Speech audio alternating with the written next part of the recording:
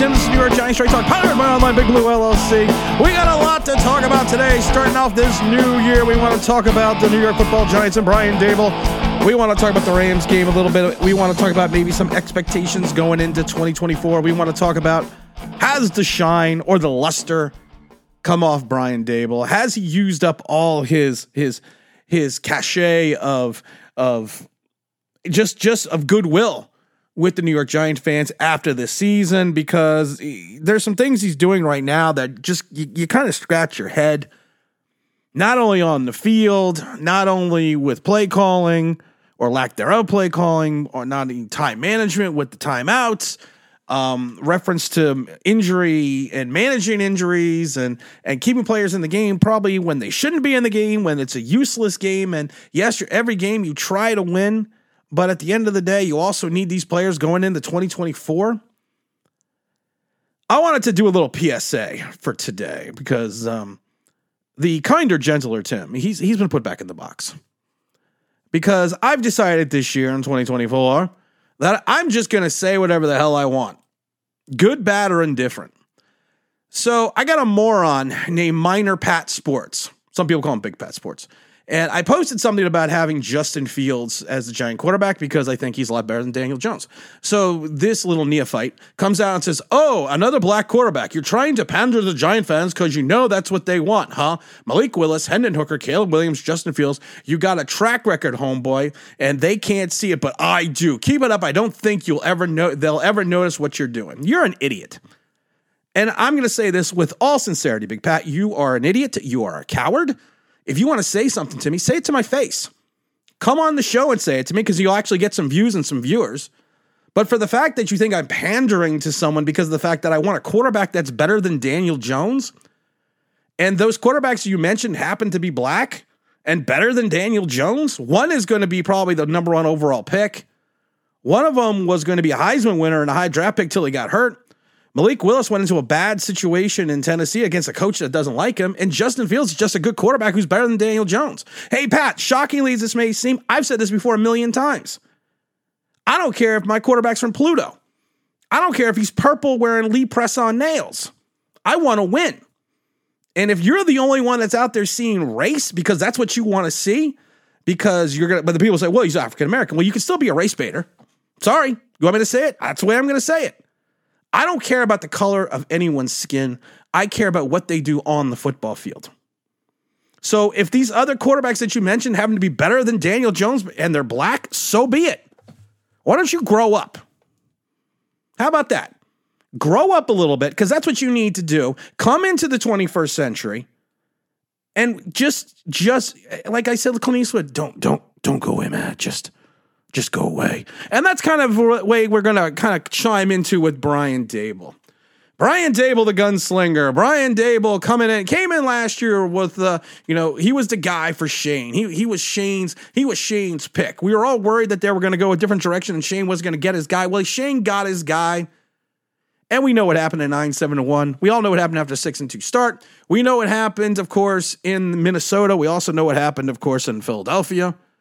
But at the end of the day, you have to look at this and you have to say, is Brian Daboll starting to crack a little? And we talked about it. We talked about it the other day, but I noticed this a little bit more again on Sunday because I like watching the sidelines, and I like seeing things and maybe seeing things that other people don't see because of the fact that it sometimes you're just not looking for it.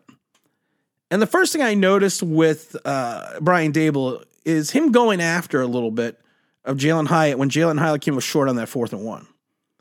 Now, Jalen Hyatt, of course, is the rookie. He hasn't played up to expectations. I thought he was going to do a lot better. But at the end of the day, he's still a rookie. He's still learning. You haven't had him out there enough and given him enough snaps to give him the proper education and reference to being an NFL football player.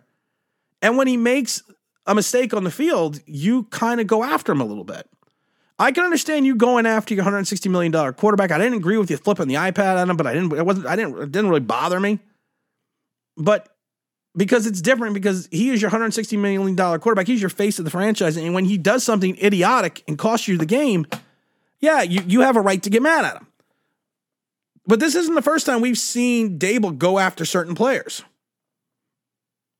And I find it interesting that you go after a rookie who's still learning in the NFL. He's still getting his chops underneath him.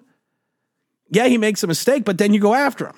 When you went after Tyrod Taylor on the sideline after that one play in Buffalo, I understood it. I didn't agree with it, but I understood it. It would have been better probably if you waited to the locker room to do it.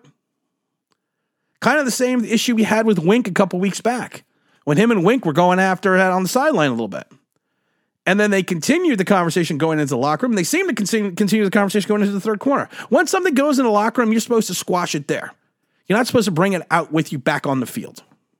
That's what a good head coach does. You don't bring it back out in the field with you. But in that game, him and Wink were still jawing back and forth about it. And I look at this sometimes and I get confused because this is the guy that could do no wrong for those 8 games. Those 6-2. Those games that, he could do no wrong. He called all the right plays.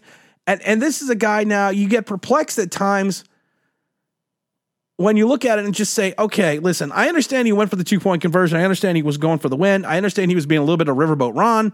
But they also go with the old saying, you never take points off the board. You never leave points on the board because the fact that you could have you had a better opportunity of kicking that field goal than you did of converting that 2-point conversion, even though you got the penalty and got closer. And again, I don't fault him for that because it was a good play. It was just bad execution by Tyrod and Saquon Barkley.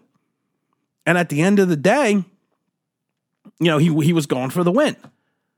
But then he's confusing at times because then at certain times you think he'll go for it for like 4th and 1, he'll punt. And it's like, where's that gambler? Where's the gambler we saw not too long ago? What happened to that guy? What happened to the guy that was just that you knew he would do something, he would try something, he would be different, but sometimes that kind of just goes into the box. He was the cowboy. He was the renegade. He was that gunslinger out on the prairie. It's Clint Eastwood. Oh, the good, the bad, and the ugly. But that's what we've had this whole season. We've had the good, the bad, and the ugly. And the way he manages injuries, it just kind of also perplexes me. You had Andrew Thomas in a blowout in Dallas for no reason to be there. You left Daniel Jones in multitudes of games, and I'm not a big fan of Daniel Jones, but you left him in multitudes of games that you should have taken your starting quarterback out. Then when he does get injured, I think personally you brought him back too early in Las Vegas, and I don't think one has to do with the other. I don't think his neck has to do with his ACL, but I do think you brought him back too early.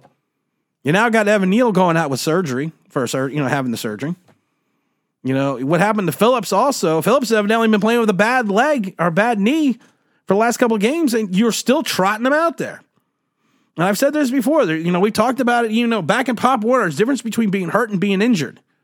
Being hurt means you can't hurt your injury. If you have a pain, it means you can't hurt it any worse. You won't compound the injury. Being injured means there is a chance that if you play on it, you will injure it great. You will injure it even more or greater. Can't even talk today. It was a long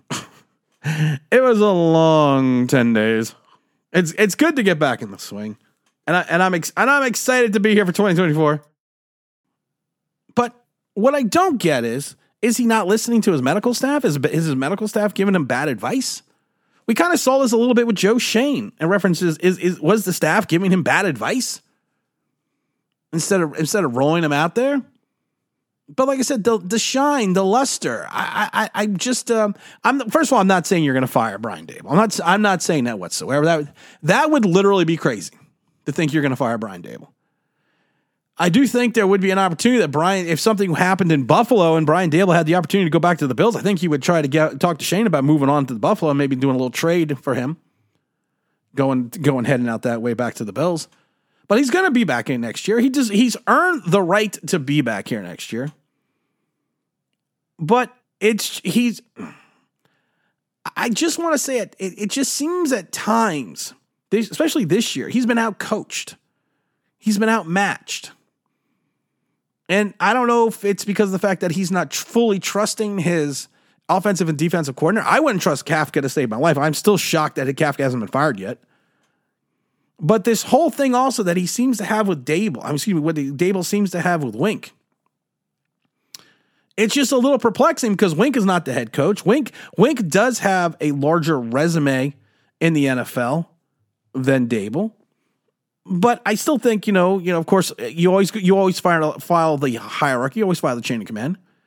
And Daboll, of course, is the head coach. So I don't think there should be any animosity between Daboll and Wink unless Wink was forced upon Daboll. We don't know. I can't tell you if he was or he wasn't. But just like the game on Sunday, there was a lot of good, there was a lot of bad, and there was a lot of ugly. Everyone wants to talk about how great Dane Belton was, but nobody wants to talk about that Dane Belton basically gave up 3 touchdowns. Look at the thumbnail. Who is the guy trailing on that thumbnail for the touchdown? Who is that? Who is that guy? Oh yeah, it's Dane Belton. He also gave up on that big. He also gave a couple big pass plays. I give him 100% credit for the interceptions and the fumble recovery, but the 2 interceptions, he was just in the right place at the right time, and it was both bad throws by Matthew Stafford. But you know what? You have to take advantage of the opportunities when they come your way. But people are going crazy, we should have started Dane Belton the entire season. Dane Belton got benched last year. Dane Belton couldn't crack the field this year unless it was vis-a-vis injury. Dane Belton had 1 game. We've talked about this before. 1 game is a microcosm in time. It's a snapshot in time. It is not a career. You have to do that consistently. And Dane Belton does so many boneheaded things on the field that when he does finally get a interception or a fumble, you scratch your head like, oh my God, how the hell did that happen? And then you look at the quarterback play with Tyrod Taylor. It was up, it was down, it was all around, but the guy still threw for over 300 yards or 50 yards rushing. He did put his team in the advantage to win the game, and it just didn't work out. I didn't really understand the clock management at the end of the game either, with spiking the ball and not spiking the ball. I'm not going to rehash the loss, but like I said, there's just a lot of things that Daboll does right now that you just have to question. You just got to scratch your head. And I wonder, has he lost his touch a little bit? I don't think he's lost the locker room because the team is playing hard, but a lot of times the team doesn't play for the head coach. A lot of times the team plays for their coordinators. So really, the defense is the one that stepped up all season. I think they're playing for Wink. I don't think it's like an 85 Bears Buddy Ryan versus Mike Ditka thing. That was the first Super Bowl that both the the defensive coordinator and the head coach were carried off the field. I don't think Ditka liked that too much. I don't think there's that much animosity. But there's just something going on right now in Giant Land. We got to kind of figure it out. We'll have a live stream today as well to talk about a lot of stuff. Also, we're going to be at the game on Sunday. I'm going to go with Big El Gigante, so make sure if you're there, you stop by and say hello. The game has been flexed to 4:30 because the Eagles are going to need this game to get home field advantage for the playoffs. So make sure we're going to talk all about that this weekend. As always, don't forget to like, don't forget to subscribe, don't forget to ring that bell because you want to know why. That'll be awesome.